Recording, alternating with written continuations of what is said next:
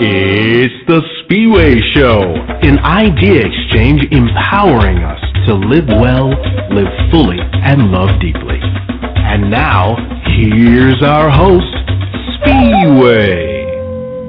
Well, hello, good morning, good afternoon, good evening, depending on where you are and what time you're listening to the show. Welcome to the Spiwe Show.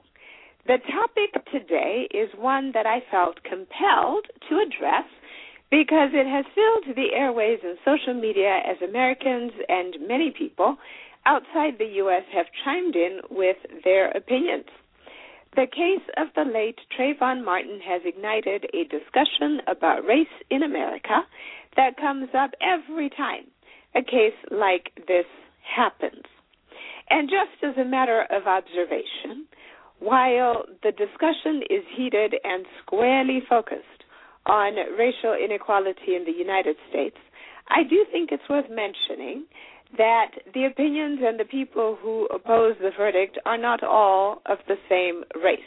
In other words, if you look at the makeup of the people who have rallied and marched and protested and who have sounded off at the various stages of this case, they are not all just black people.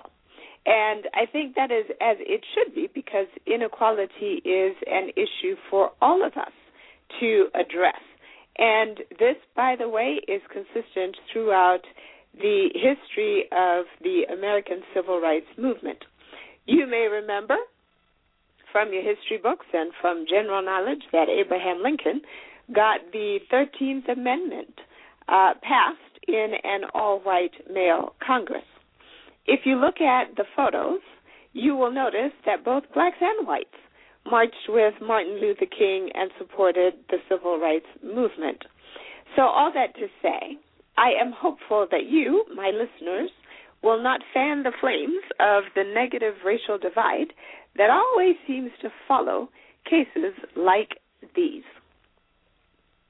Particularly for those of you outside the U.S. who might be wondering what this case is all about, in a nutshell, in February 2012, Trayvon Martin, a 17-year-old unarmed African-American boy, was shot to death by an armed Hispanic man, George Zimmerman, who attacked Martin in a Florida neighborhood after reporting to the police that Martin looked suspicious. In Zimmerman's own words, he said, and I quote, "This guy looks like he's up to no good or he's on drugs or something. It's raining and he's just walking around." He told this to a 911 operator who told Zimmerman not to follow Martin. Zimmerman followed him anyway. An argument ensued and Martin ended up dead. The police initially didn't charge Zimmerman, apparently believing his story that he shot Martin in self-defense.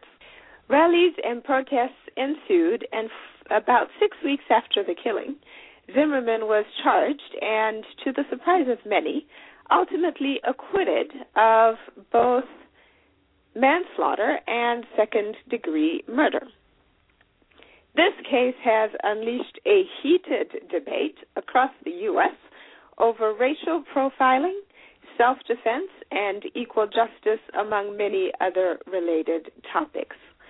All media has exploded with comments, worries, fears, debates, and downright fights over the Trayvon Martin verdict.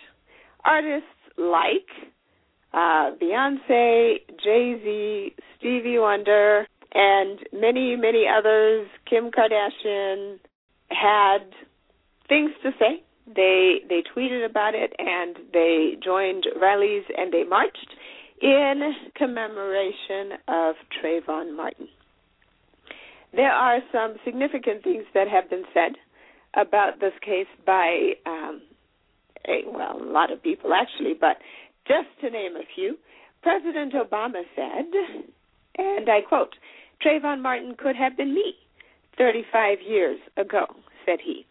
Trayvon's mother, Sabrina Fulton, said, "Trayvon was a child, and I think sometimes it gets lost in the shuffle, because as I sat in the courtroom, it made me think that they were talking about another man," Ms. Fulton said. And it wasn't. It was a child. Those were her words. Addressing a rally outside the federal courthouse in Miami, Trayvon's dad, Tracy Martin, said, "I vowed to Trayvon when he was lying in his casket that I would use every ounce of energy in my body to seek justice for him." Meanwhile, George Zimmerman's lawyer, Mark O'Mara, said, "We're ecstatic with the results. George Zimmerman was never guilty of anything except protecting himself in self-defense." A gentleman who was interviewed about the story said, "He killed somebody and he got away with murder." Many of you have echoed similar sentiments and fears for your children. The question that this caused me to ask my Facebook friends and fans, and the big question I wanted to deal with today is, so what can you do about it? Why does it matter? Because at the end of the day, you don't want to have this be a flash in the pan. Something profound happened in American history. There was an outcry about it.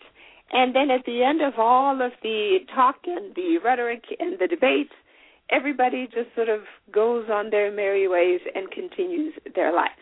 That would be a tragedy.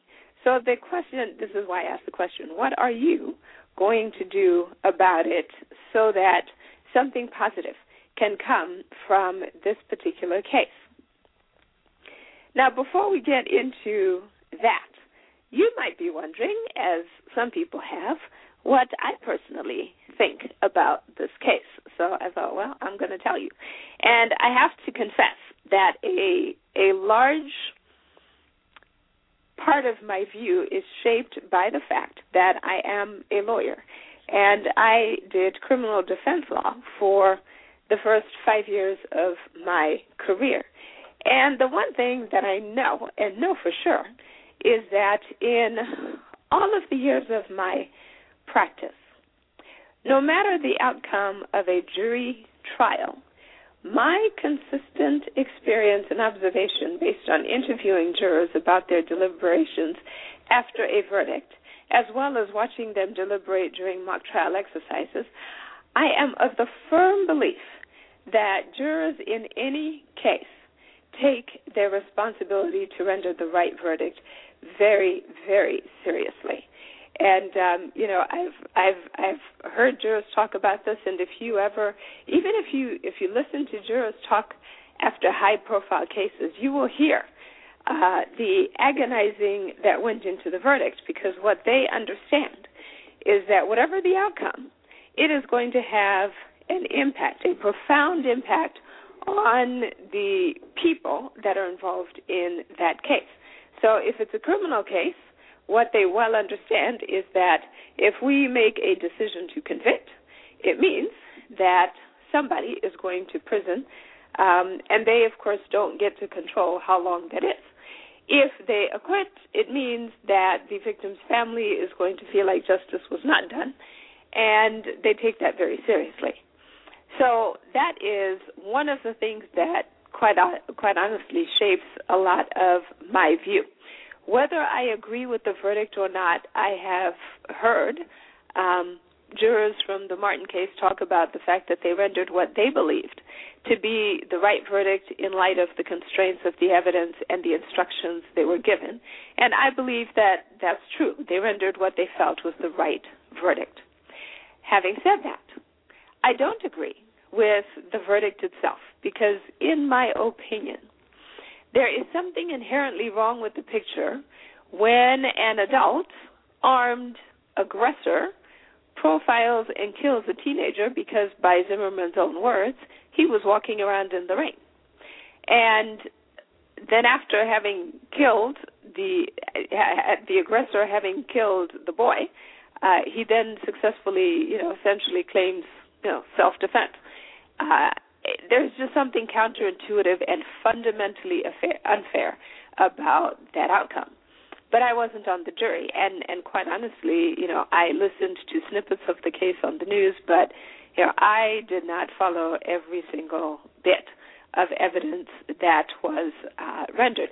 I do think it's ironic, though, that he was acquitted in light of the fact that in the very beginning, he wasn't charged to begin with. And part of the impression that I got was that actually the prosecution didn't charge him because they didn't feel they had sufficient evidence. And one of the things that it took them those 6 weeks to do was to try and put together enough evidence to actually, charge the guy with something. And I've had some of my friends who have said, well, that was because the police didn't do their job. They did not, they just took him at his word. So they didn't really pay attention to the crime scene the way they should have. They didn't really get on it. They didn't really preserve the evidence as early as they should have. And so by the time the charges rolled around, the case had already been botched. So it's an interesting and unusual kind of situation. One of the legal issues at the heart of this case is Florida's Stand Your Ground law, which allows a person to use reasonable force to defend himself without any requirement to evade or retreat from a dangerous situation. Analyzing that topic would take a whole nother show, so I'm not going to get into it today. But tune in next week when I will look at the Stand Your Ground laws, because Florida isn't the only state that has one of those. On a related note, many of you have probably by now watched President Obama's address in the wake of the verdict. But if you did not, I urge you to do so, because I thought he did a most eloquent job of articulating why this verdict is such a painful one, particularly for African Americans in this country. I cannot begin to do that question justice, and so I was quite happy that he explained it so well, because I was able to incorporate that into this episode. You will find a link to his address on my Facebook fan page, facebook.com/The Spiwe Show. I encourage you to join the fan page, because over the course of the week before a particular show airs, I send out articles and information that bears the same topic, and oftentimes those articles and information are ultimately posted on the flagship website, www.thespiweshow.com or www.spiwe.com, same place. And so you can check out the President's address, among other things. Now we turn to the question of what can you do? In President Obama's address, he made 5 suggestions for what you can do. And these were his suggestions. Number 1, work with your state and local government. Number 2, examine state and local laws to see if they encourage the kinds of altercation that happened. Number 3, how do we bolster and positively reinforce our African American boys? What can we do to demonstrate that our country values and supports them? That was a question that he encouraged all of us to ponder and think about how we address that question. Number 4, we should all do some soul searching about our own biases and our own prejudices. And number 5, he said, remember that things are getting better, which is, I think, a hopeful note on which to end that list. As you can see from the title of the show, I have 19 suggestions for things you can do. I agree, by the way, with all of the things that he recommended. And I have divided my 19 things into 3 categories. There are political things that you can do, there are spiritual things that you can do, and then there are social things that you can do. And I will tackle them in that order. So we're going to start with the first thing. Register to vote. Why should you register to vote? Some of you know the answer to this. Register to vote because jurors are selected from voter registration polls. If you are not sure if you're eligible to vote, you first have to be a U.S. citizen. That is the one thing that everybody who gets to vote has to be. You got to be a U.S. citizen. If you have a criminal record, because sometimes that stops a lot of people from voting, if you have a criminal record, you may still be able to vote, depending on the nature of the crime, the status of the crime, the state in which you live. For a full discussion about that, I would encourage you to check out the show I did called Who Can Vote Anyway? That show aired on October 14th of 2012, but I will include a link to that show on the posting for this episode on Spiwe.com. That takes us to the second thing that you can do. If you are called, be willing to serve on jury duty. I have seen jurors, and I told you I did, 5 years of criminal defense work, and I did civil litigation as well. But I have seen jurors try to get out of jury duty because they're busy, they don't want to take time out of their lives, and so on. If you are called to serve, don't try to get out of it. On any case, the jury is only as good as the jury pool. So, I personally would not, I'm not a proponent of criticizing the makeup of the jury because, first of all, it consists of the people in that county who were on the voter registration polls, and then you have to be called. You can't volunteer. You have to be called. But ultimately, both the prosecution and the defense in a criminal case and in a civil case, the plaintiff and the defendant's lawyers agree ultimately, and they have the same opportunities to kick people off that they think are biased.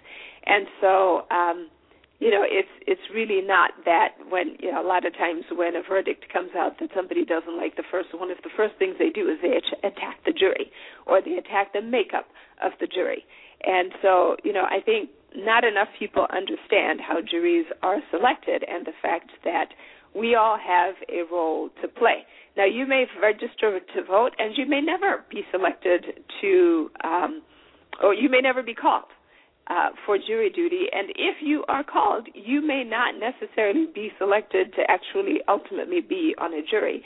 But do your part to make yourself available for that process. Thing number 3. Attorney General Eric Holder has come out in opposition to stand your ground laws. In addition to Florida, there are 21 states that have similar laws, and if you're wondering what they are, tune in next week. And these laws make it easier for individuals to successfully plead self-defense. I encourage you to visit the posting for this show on Spiwe.com and see if your state has a stand your ground law and be familiar with what it says. The reason why I say that is because actually different states may have laws that are called stand your ground laws, but actually what those laws say can vary quite a bit. They may be similar in some respects, but they may vary in some very critical aspects. So it's not enough just to say, well, I know generally what the Florida one says, so my state must say the same because it has a similar law. That's not necessarily true. So be familiar. This takes us to thing number 4. Read the law for yourself. There is a lot of talk in the media about Florida's stand your ground law, but do you actually know what it says? Often, I find that when reporters talk about laws, they often pick a portion of it, and usually it's the relevant portion for whatever they're saying. So whether they be people who are talking on the news or stories that are written, they usually don't publish the entire law, and they sometimes don't even report it verbatim. So it is a very, very good idea for you to go and read such laws yourself before you take a position, because sometimes the context that you hear on the news or the context that you might hear from other people may not be quite right. I was actually quite fascinated by the fact that if you listen to the legislatures in Florida, they have no intention of repealing the stand your ground law. And so you have to ask yourself, well, gee, if it's such a horrible law, how come it is that the legislature in Florida doesn't want to repeal it? And let's just assume for a moment that the primary answer is not, well, because they're racist and they want to kill off a whole lot of black people. So if that's not the answer, then what is there to defend about this law? There's a lot, actually, that Florida law says, when I read it, that actually makes a lot of sense. So don't get caught up in the frenzy of rhetoric.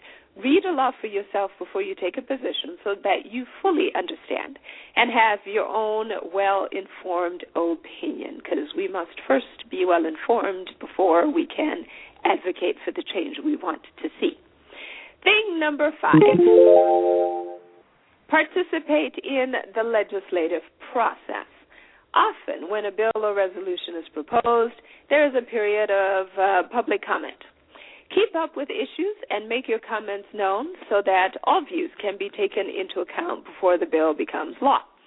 Some of you may work for companies that have PACs, political action committees, and these PACs oftentimes are organized and made available to employees so that they can participate and be aware of and advocate for the laws that would benefit the company that they work for. So, for example, if I work for a medical device company, then perhaps I may, or my company may have a position to take with regard to the medical device tax. Or we might advocate for safety, the adoption of increased safety measures to keep nurses and doctors, particularly nurses, safe when they use certain devices that are commonly known to cause injuries. So these are the kinds of things that you get to have a say in when you participate in the legislative process. Be familiar. There will be links, particularly next week when I deal with the Stand Your Ground law. There are places you can go on the web where you can keep track of the upcoming bills and laws. There are actually thousands, tens of thousands of bills every year that are introduced for consideration into the House or the Senate, or for consideration that actually are never passed. And then there's a very small percentage of ones that are passed, but these kinds of things are good for you to know. And by the way, even at the local level, when city ordinances are going to be passed, when new regulations are going to be passed by cities, by counties, by municipalities, oftentimes they will also invite public comment. So it's not just the state and the federal laws that you should be getting involved in, particularly at the local level. There may be some things that you might actually find very worthy to participate in because they might impact you even more than the state and the federal laws. Thing number 6. You might have been surprised. This gets us into the spiritual stuff. So those first 5 things were the political things that you can do. But in terms of spiritual things, you might have been surprised by the verdict, but God was not. So pray that some good comes from this verdict. And so to the extent that you have a spiritual bone in your body, ask your Father to make sure that some good things come out of this verdict. There's one that I can think of that already has, and we'll talk about that later. That takes us to thing number 7. When the verdict came out, Trayvon's mother, Sabrina Fulton, tweeted, "Lord, during my darkest hour, I lean on you. You are all that I have. At the end of the day, God is still in control. Thank you for all your prayers and support. I will love you forever, Trayvon. In the name of Jesus." I recommend that all of you follow her example. Not only did she pray, but she also expressed, even on the death of her son, that she still knew and walked in faith because God was still in control. And I think, it's one thing for people to have great faith when things are going well. I think it is particularly noteworthy when people have great faith and can express it in the midst of their grief and in the midst of horrible things that happen. So that, I thought, was exemplary. So follow her example and pray. Pray for our country. Pray for your country if you're not in the United States. Pray for the emotional, physical, and spiritual health of our children. Pray for the racial divide that seems to rupture every time a case like this comes along. In my opinion, it has never actually been healed, which is why it surfaces over and over and over. Thing number 8. The Bible says, and we know that all things work together for good to those who love God, who have been called according to his purpose. So if you are not in love with the Lord today, fall in love with the Lord and pray that good comes of this. And while we're on that topic, don't just do it for this case, but for everything that happens in your life as well. So those are the spiritual things that you can do. Now we get to the social things, and I think I've got, 10 social things that you can do. Thing number 9. Accept that the hurt is real. Listen to President Obama's explanation of it and accept that it is real. Whether you are black, white, brown, yellow, or of some other race or ethnicity, denial is not an excuse to turn a blind eye to the long history of racial disparity that has plagued the United States for hundreds of years. Has progress been made? Absolutely. But systemic, endemic racial issues still plague us today, and it is important to understand them because when you see the negative reactions, the riots, the rallies, the marches in verdicts like this, that is a statement not just about the case itself, but about the history of unfairness that continues to surface over and over through cases like this. So don't belittle, minimize, or discount the fact that the hurt that is expressed is real. I remember watching a woman who lived in Iowa. I don't know. She might still live there now. But I remember that she did a show. She does a workshop, actually. And she goes around to oftentimes corporations hire her in order to help them with classes to eliminate racial bias. And one of the first things that she sometimes does is she'll walk into an auditorium filled with mostly one employee, white employees. Her name, I believe, is Jane Elliott, and she does this exercise called Blue Eyes, Brown Eyes. And one of the things that I thought was really interesting was she walked into this auditorium, and she said to the audience, and Jane Elliott is a Caucasian woman. She's a white lady. I think she was born and grew up in Iowa. And she walks in and she says, okay, I want all the white people to raise your hand if you would like to be black. And not once has she ever had a white person raise their hand and volunteer to be black. And in the very uncomfortable silence that follows the question, she then says, so you know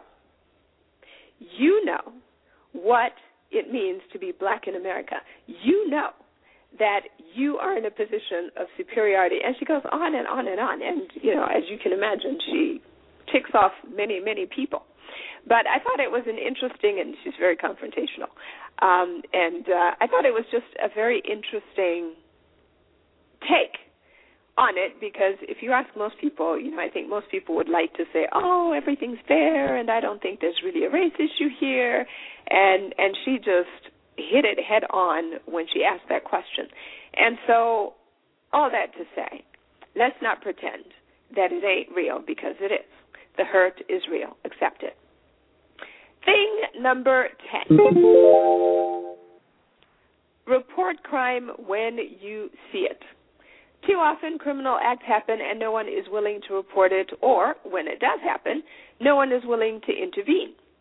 In October 2009 in California, I remember reading a newspaper article where police reported that up to 20 people watched a gang rape of a 15-year-old girl by 10 boys in the back alley outside a high school homecoming dance. The rape went on for more than 2.5 hours. At least 10 people stood around and watched without calling 911 to report it. Some witnesses took photos, and other witnesses just laughed. while this 15-year-old girl was being raped by 10 guys. We have all seen news stories of videos, shocking videos that turn up on YouTube of high school and college kids committing all kinds of crimes while their buddies guffaw and laugh and do nothing. Don't you be one of those people. Report crime when you see it, and if you can intervene safely, then intervene safely. Like, for example, if you've got, one of your guy friends looks like he's taking advantage of a girl who is obviously too drunk and too out of it. I do remember seeing that video. It was like a frat house, and there are these frat boys, and one of them appeared to be sort of manhandling this girl who looked like she was passed out. And the buddies just kind of laughed and giggled and watched. In that situation, any one of those guys could have safely intervened and said, look, man, that's not cool. You need to stop, and taken that girl home. But they didn't. So that's an example of when intervention can be done safely. Probably the most famous case that I'm aware of a crime that was committed where nobody reported, was the case of Catherine Susan Genovese, or I think they called her Kitty. Catherine was stabbed to death near her home in the Kew Gardens neighborhood of the borough of Queens in New York on March 13, 1964. Initial reports claimed that 38 people saw the crime being committed but didn't call the police. This claim was actually subsequently disputed, but it does make the point that sometimes crime can happen in the view of multiple witnesses, and either no one reports it or witnesses are unwilling to talk when the police come to investigate. Some of you may have seen a very interesting show that is airing on television these days called What Would You Do? And in this television show, the producers intentionally create provocative social situations, and they look at the reaction of the audience. So the last commercial that I remember when it was being advertised, they had a white man, kind of casing a parking lot looking for, cars to break into. And they looked and tried to see how many people would actually either report him or stop him. And, astoundingly and perhaps not surprisingly, nobody did a thing.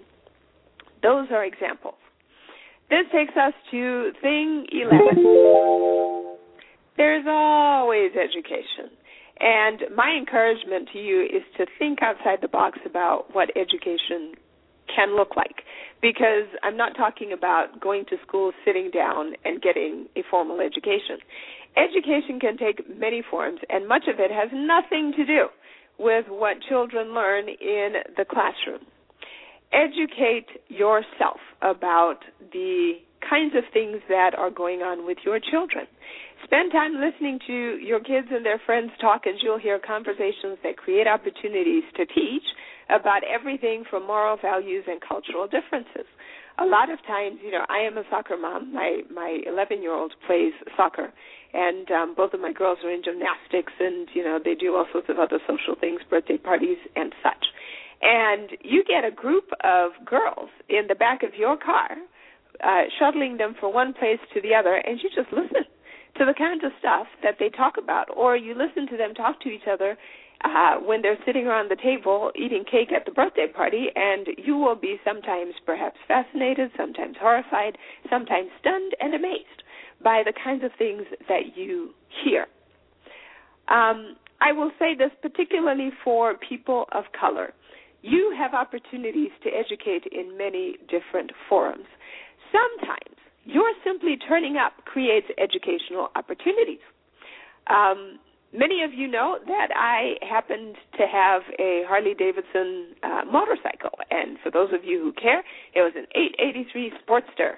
And my motorcycle, I loved it very much. He actually had a name. His name was Barry. That was my motorcycle.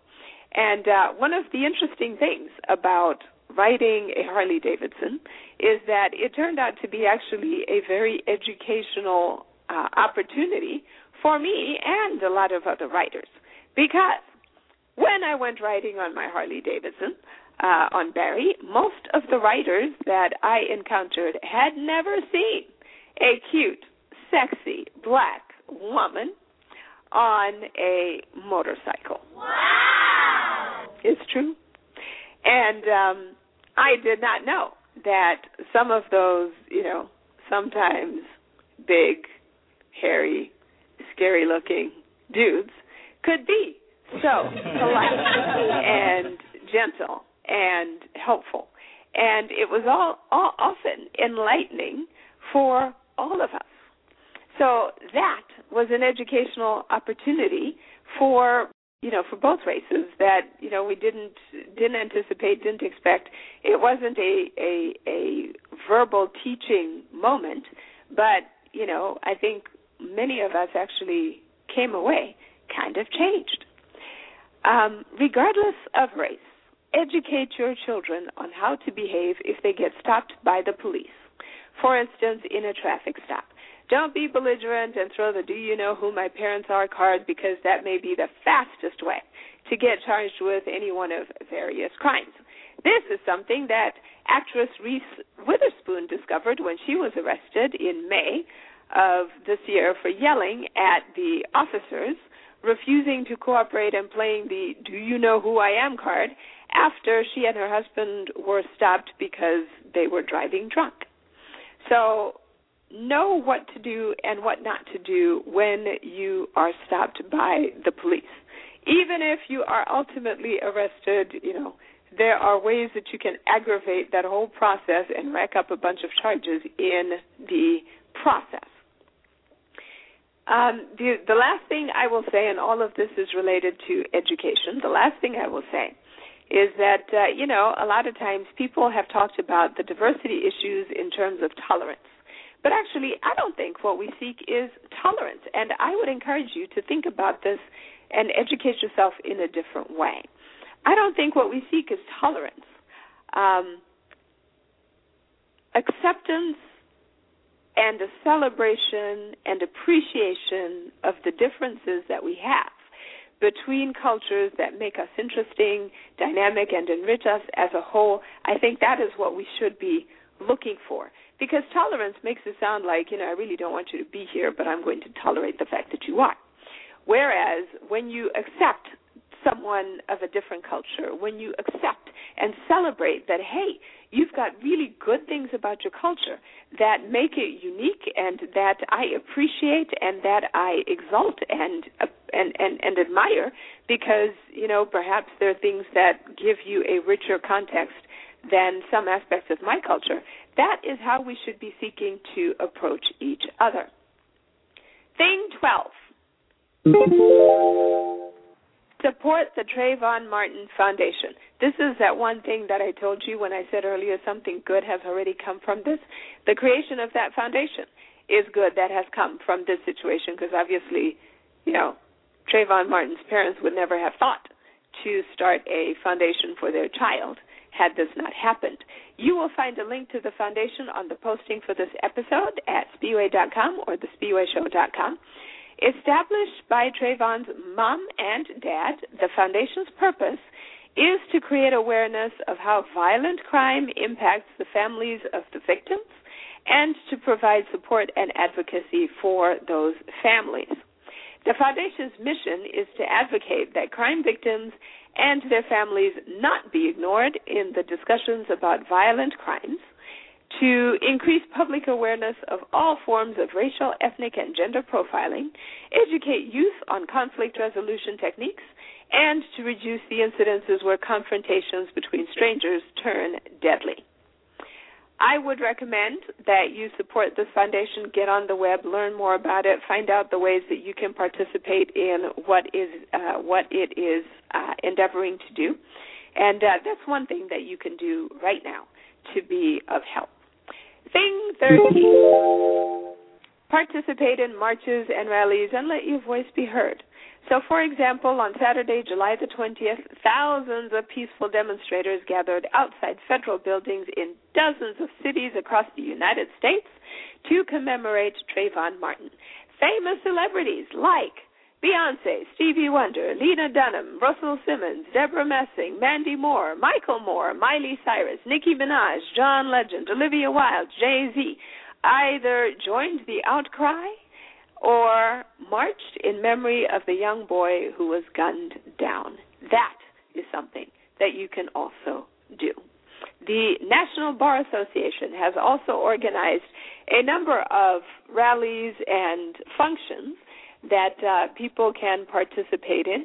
I will also have a link to the National Bar Association website, and you can learn about it.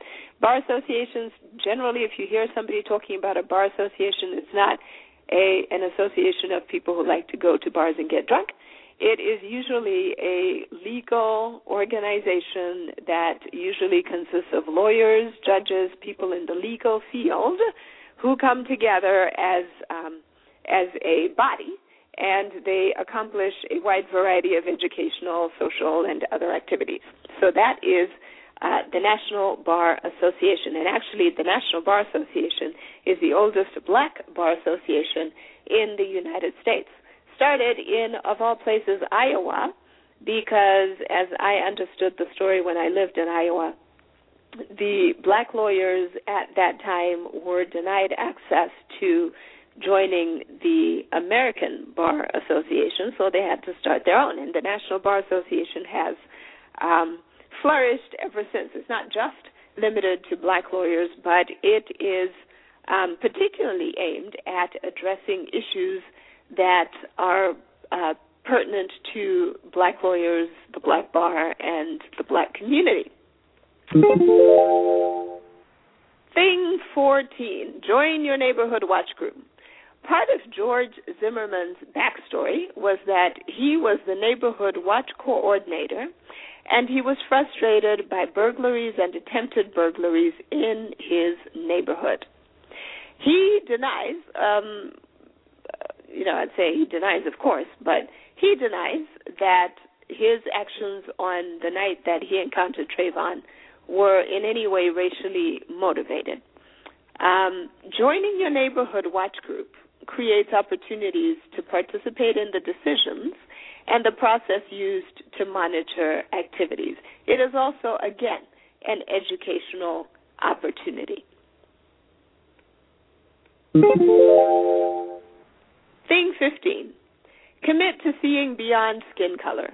The one you save may be your own child. The best lesson in how to see people through loving eyes that I got actually had nothing to do with race, but you may find it helpful, so I'll tell you anyway. When I started practicing law 20 years ago, I wasn't, clients were clients, right? So they'd walk in and there were clients with problems, and sometimes, I was happy to see them. Sometimes it was just kind of a bother because their issues were just kind of silly stuff sometimes. And, I'd sit there and I'd think, well, how did you get yourself into that pickle? But I received a bit of advice from a mentor of mine back then. And what she said to me was, don't view clients as clients, view them as your family members. In other words, if a man or woman walks in who is my age, I should view that person as my sister or brother. If it was an older client, I should view them as my mother or my dad or my uncle, my aunt, my cousin, and so on. The reason was to, basically the logic was, how would you treat your mother if she walked into the office with whatever problem that needed to be addressed? And I found this approach actually to be very effective, because when I was sitting there just looking at some client, I had a lower level of empathy toward that client than I did when I was thinking to myself, okay, so if this was my dad sitting here, how would I treat him? How would I talk to him? How would I respond to what he is telling me? And what are the kinds of things that I would ask? So I encourage you to take the same approach to everyone you meet, regardless of race. If George Zimmerman had approached Trayvon Martin as his son or younger brother, I bet you anything, that entire encounter would have gone very, very differently. Thing 16. The president said, remember that things are getting better. And generally, I certainly believe that that is true. Remember also that the United States is not unique in its struggles for equality of its people. And around the globe, there are many countries that struggle for equality And even if race is not the underlying factor, there's always something. For example, in many countries, there are disparity issues based on tribe. The tribe that you come from may determine whether you have a shot at holding a government position. It may determine how much access you have to good jobs and financial opportunity and economic success. And if you can't think of any place like that, remember the civil war in Rwanda between the Hutus and the Tutsis? All of them were black. And to those of us who were not Hutu and Tutsis, they look the same to me. And so I was thinking, well, how can you even tell who's a Hutu and a Tutsi? But obviously they could tell. And so that was one example where the tribal factor was defining, and it wasn't a question of black, white, yellow, orange race. In other countries, people die over differences in ethnicity or religions. We see conflict in the news all the time between the Palestinians and the Israelis. They have been fighting for a long, long time. Christians are killed today in countries like China even, and the Middle East and other countries just because of their belief system.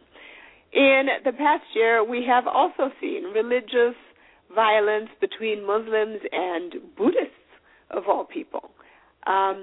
In yet other countries, the primal differentiator is economic or it's caste. So, for example, India has a caste system, or used to have a caste system. I think they still do. And the caste that you are born into defines your entire life, the level to which you can or cannot achieve professional and economic success, whom you can marry, what you can do for a living, and every other aspect of your life is defined by the caste in which you are born. So remember that the United States is not particularly unique, and perhaps it really just goes to human nature that there will always be people who seek to differentiate themselves and hold positions of power over others, and if it's not an obviously differentiated characteristic, they will always find some other way to distinguish themselves and try and gain superiority. While there are calls to overhaul our jury system when cases like this happen, it is my view that actually the American jury system is still better than many countries. I remember visiting my parents in Egypt. Once upon a time, my father was the Zimbabwean ambassador to Egypt, and I was in Mahdi. We lived in Mahdi at the time, which was a suburb outside of Cairo. And I picked up the paper, and I'm always interested as a lawyer in seeing what kind of, news there is in the local papers with regard to, crimes and laws and that sort of thing. And I was fascinated, and ultimately, having read the paper for, over a week by then, I finally turned to my mother in great curiosity, and I asked her how it was that everyone who seemed to be arrested in Egypt almost immediately confessed. And my mother just kind of laughed, and ultimately, it was because of the way that the accused are treated once they are imprisoned. And there is absolutely huge motivation to confess in order to avoid all the stuff that is done to you when you're sitting in prison. There are still countries where the penalties for things like drunkenness and theft involve chopping off limbs. There are still countries in which the cost of adultery, particularly for women, is death. And so at the end of the day, while, some people may think that there is something fundamentally wrong with the American jury system, what I will say to you is take heart, because there are other systems that are far, far worse than ours. This takes us to our parental things that you can do. As parents, what can you do? Thing 17. Give your children a curfew and keep them indoors at night as much as you can. I had a curfew when I was growing up. I didn't much like it, but I did. I did have it. And my parents were actually very actively involved in understanding where was I going, who was I going with, how long was I going to be out. It was, quite the annoyance when I was 16. But in hindsight, as a parent, I get why they were like that. If your kids are going out, know where they are going and with whom. Now, I used to be a teenager once, and I know that where you started off might not be where you ended up. And sometimes, not with me, but certainly with my other friends, where they said they were going wasn't really where they ended up going. As parents, you cannot control every move your child makes. And actually, I'd say as they get older, you can control less and less of what they do. But stay involved and impose some rules. According to one article, there are approximately 12 million crimes committed in the United States every single year. That is by far the worst in the world. No other nation has more than about 6 million reported crimes per year, according to this article that I read. There are over 100,000 rapes in the United States every single year. That is the highest number for any of the countries in the United Nations. Every year, 1 out of every 5 people is a victim of a crime in the United States. Again, no other nation on earth has a rate that is higher. So protect your children, parents, not just from, your neighbors like George Zimmerman, who might be, gun-toting and out to get somebody because, things have happened in my neighborhood. But, you protect them from all the ills. I mean, think about all of the times you have heard about children being abducted, and sometimes, unfortunately, we discovered that actually since they've been abducted, they've been holed up in somebody's house being treated as a sex slave, as we recently discovered when those 3 women were rescued by their neighbor and helped to freedom.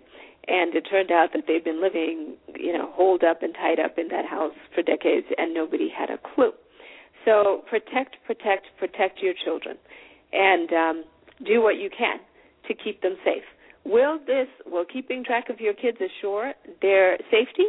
Well, not necessarily, because we know that there are many people who are killed in their homes even, either because of altercations or accidents that occur in the home or because stray bullets enter the home. But what it will do is it will reduce the risk that your son or daughter will be mistaken for or profiled as a suspicious character or encounter a vigilante neighborhood watchman like a George Zimmerman. You might argue, why should my child have to stay indoors? And my answer to you would be, parent, do you want to feel righteous with a dead child, or do you want your child alive and in your home? Crime is a reality everywhere you go. In every country, there is crime. And there may not be as many crimes, but there's certainly crime. And as parents, we should do what we can to protect our children. Did you know, for example, I read this shocking statistic a long time ago, and it really floored me, that most people in the United States who purchase guns do it for self-defense and, in the event that there might be an intruder in my house. But that actually 80% of guns purchased for protection end up being used against someone in the household, often accidentally. And I'm sure all of us have heard the stories about, I remember watching a show where there was a pastor whose son was away at college, and he thought there was an intruder in the basement of his home. He gets his gun, he goes out, he sees a figure in the darkness walking across his kitchen floor or something, and but he sees somebody and he shoots the person, turns on the light and discovers that his son had come home from college and was downstairs doing his laundry, and he didn't know. And he had been so jumpy, he got this gun and he shot him and killed his son. And that wasn't an isolated incident, right? You hear stories all the time about little kids, the 4-year-old who shoots his brother dead because he finds the gun underneath the mattress, and gee whiz, it happens to be loaded, and this is the mattress in his children's bedroom, in his parents' bedroom. Or, lots of stories about kids who find guns in the home and kill each other with them. So all of these things suggest that as parents, we really do have to be vigilant and to protect our children. And don't forget that while the Martin case generated a great deal of publicity, there are kids being killed on the streets every single day across this country, and many of them are killed by other kids and other people that look just like them. So you're not just protecting your children from the vigilante neighborhood watchdogs. You are protecting them from all sorts of altercations that can happen out there while they are out and about. So be careful, be mindful, and your goal as a parent is not to make your child happy and, thrilled about the fact that you're making them stay in, but it is to keep them safe, alive, and to teach them to be good citizens of the world. This takes us to thing 18. Teach your children to be careful. And you can do it without making them feel afraid or inferior because of their race. If they're old enough to understand the concepts around race relations in America, then give them safety tips for how to behave. Thing number 19, adapt your child, every child. Just as I said earlier about being empathetic and treating people as you would your own family members that you love, right? So don't treat them like that, that uncle that you hate who shows up drunk at, every single event that you have, and you just think to yourself, oh, my gosh, I wish that uncle didn't show up, right? Not like that guy, but treat people as you would your family members that you actually love. Regard every child that you see as your own. You have many opportunities to help children, whether it's something really minor, like helping them open a door when you can see that they're too little or not strong enough to keep it open themselves, whether it's helping a parent with her kids when she's out and obviously having trouble corralling her little toddlers. Don't roll your eyes and be mad because they're squawking, but go over there and help her. But treat children as you would your own, because there may be a time when your child is out there somewhere and you would wish that someone had treated your child in the same way that you would have treated your child had you been there. So those are all of the things that I would suggest to you that we can do and think about doing and take action in for this particular situation. 19 things that you can do personally to create positive energy and impact from the tragedy of the Trayvon Martin case. As I said earlier, join me next week because we will be talking about and unpacking the Stand Your Ground laws. Until then, this is Spiwe saying go in peace and take care of one another. Thank you for joining us on The Spiwe Show. Visit thespiweshow.com for content and other episodes. Join the fan page at facebook.com/The Spiwe Show. And follow Spiwe on Twitter at the handle The Spiwe Show. Until next week, live well, live fully, and love deeply.